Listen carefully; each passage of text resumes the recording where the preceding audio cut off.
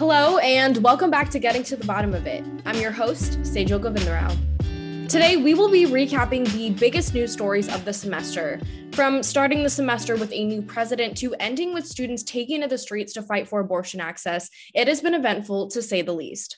We're joined by the Hatchet's news editors to look back on these headlines: Isha Trivedi, Ishani Chetri, Nick Passion, Zach Blackburn, Faith Wardwell, and Lawrence Forza. Thank you so much for joining us today. Thank you. Feels good. Starting the year with Wrighton's presidency taking flight, Isha, tell us a little bit more about that administrative transition and what he's done through the first few months of his term. Yeah, I'm Isha Trivedi. I was the finance administration editor during volume 118 of the Hatchet. So since January, we've seen President Wrighton become a familiar face on campus. He goes on regular walks with his dog Spike and other family members, and also is a regular attendee at GW sporting events, all of which he documents on his public Twitter account. It really looks like he's made an effort to make himself available to the GW community, especially amid efforts to improve shared governance and collaboration within the community this year. He said his top priorities as interim president include diversity, equity, and inclusion, and helping in the fight against climate change.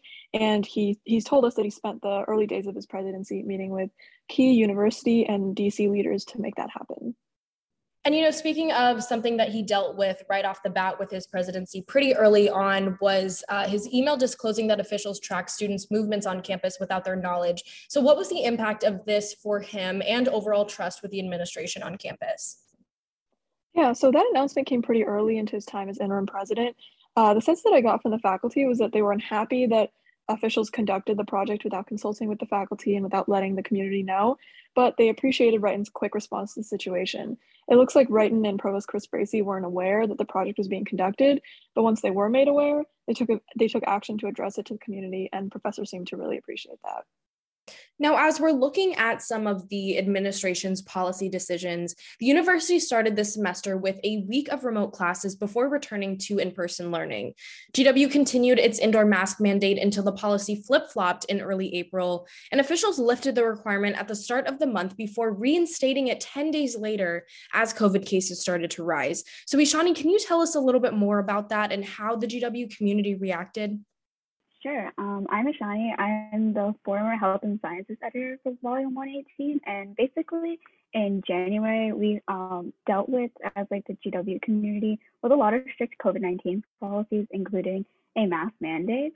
But what we saw then in March was that a lift of the mask mandate actually happened in the DC area with, DC getting rid of their indoor mask mandate, and then officials shortening the COVID-19 isolation period from 10 days to 5 days for asymptomatic patients who test positive on their first test at the end of March for the university. And then in April, we saw the actual indoor mask mandate was lifted, and then shortly, 10 days after, on April 12th, it was reinstated in the campus because there was a rise in cases from the Omicron variant, and this is from the BA.2 variant, which is a little bit different from the BA.1 variant that we saw at the end of the fall semester during final seasons. And so because of that, flip-flop between all the different, mask optional, mask mandate, there's been a bit of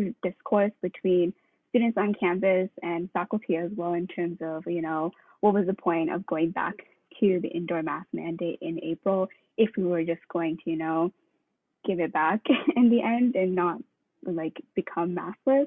But because university officials felt that the increase in cases was was going to become severe with the new BA.2 variant, and to protect not only elderly faculty members but community members who are immunocompromised, university officials felt it was appropriate to just go back to the mask mandate just until finals, basically, for this semester. And so while students and a couple of faculty may have disagreed with that, I feel like a lot of the rest of the GW community has been pretty okay with it and has remained to the indoor mask mandate so far. Yeah, and looking at the fall, has this semester, in your opinion, set a good precedent for transitioning fully to a post-COVID world? I think this semester has been a good setup in terms of seeing what university officials can do when we have to respond to all the different changes for whether it's like COVID policies for the country from like the CDC or even DC Health. And so I think it's a good start, and that, you know, in the fall, we may see additional vaccine and booster requirements if there are new variants that pop up in the summer, unfortunately. And so if we need to see more requirements from then, like we saw in the beginning of the spring semester, that would be very interesting, but also very possible. So heading into the summer, the university continues to require indoor mask wearing, boosted COVID-19 vaccination, in addition to biweekly COVID tests for vaccinated community members and weekly tests for those exempt from the vaccine requirement. Residents may also host 2 GW-affiliated guests, including those who live off campus under the current guest policy. Now, looking back at life in the classroom, at the beginning of this semester, we also saw some incidents with professors that sparked student outrage, one being a professor saying the N-word in class and another denying a service dog from a classroom. Nick, what was the aftermath, and have we seen a commitment to more inclusion and awareness from faculty?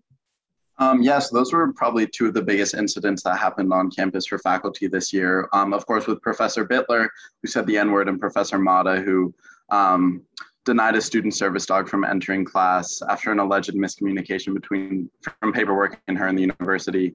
But these events, one of which was racially charged, the other one, which was ableist, come on the heels of students of color at GW reportedly feeling exhausted after repeat incidents of racism across campus, while students living with disabilities said disability support services doesn't necessarily go far enough to accommodate students living with disabilities.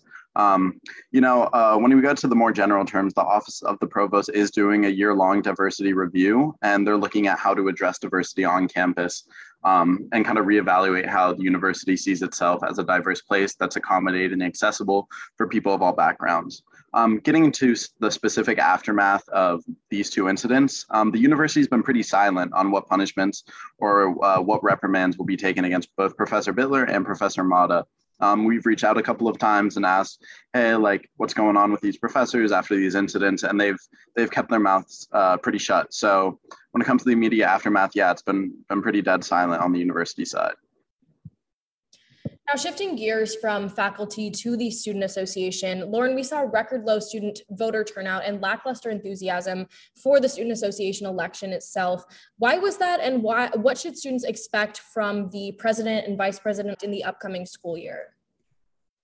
Hi, so I'm Lauren Storza, and I'm student government editor for Volume 118.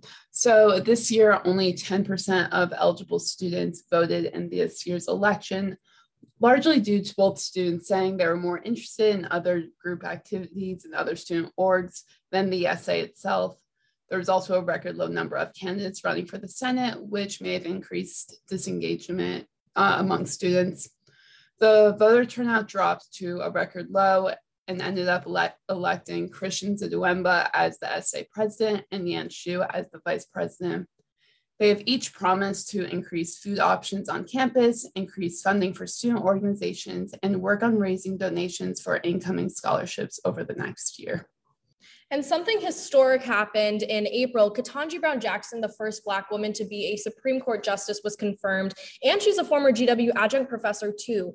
Zach, you covered this. What does this news mean for Americans around the country, and more specifically, the GW community? Hi, I'm Zach Blackburn, and I'm Volume 118's Metro editor. So Ketanji Brown Jackson was confirmed by a 53-47 vote in April by the U.S. Senate. And she's actually the 3rd GW professor or former GW professor to be actively serving on the Supreme Court alongside Clarence Thomas and Amy Coney Barrett. And she's also the first Black woman to be confirmed to the Supreme Court, which is really the major groundbreaking glass ceiling that was broken. Lastly, we wrapped up this semester with thousands taking to the streets after the bombshell leak last week, revealing the Supreme Court voted to overturn Roe v. Wade. Tomorrow, we're seeing nationwide protests for abortion rights. So Faith, you were on the ground. GW students took to the streets. What was the sentiment they expressed, and what are students seeing in the gravity of this potential decision? Hi, I'm Faith Wardwell, and I'm the new student life editor for Volume 119. We're definitely seeing a lot of anger and disappointment in the crowds in response to the possibility of Roe v. Wade being overturned. Many students have turned out in the past few weeks to protest in front of the Supreme Court, some bringing signs and banners and even, speaking on megaphones to lead some chants or give speeches to the crowds.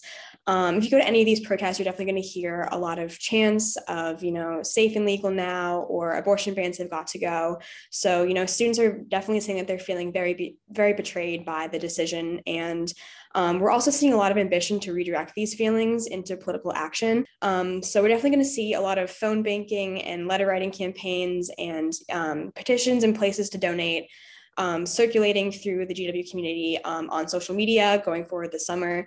And that kind of, represents, GW students are definitely ready to make a change from this decision and are not happy with what they're seeing.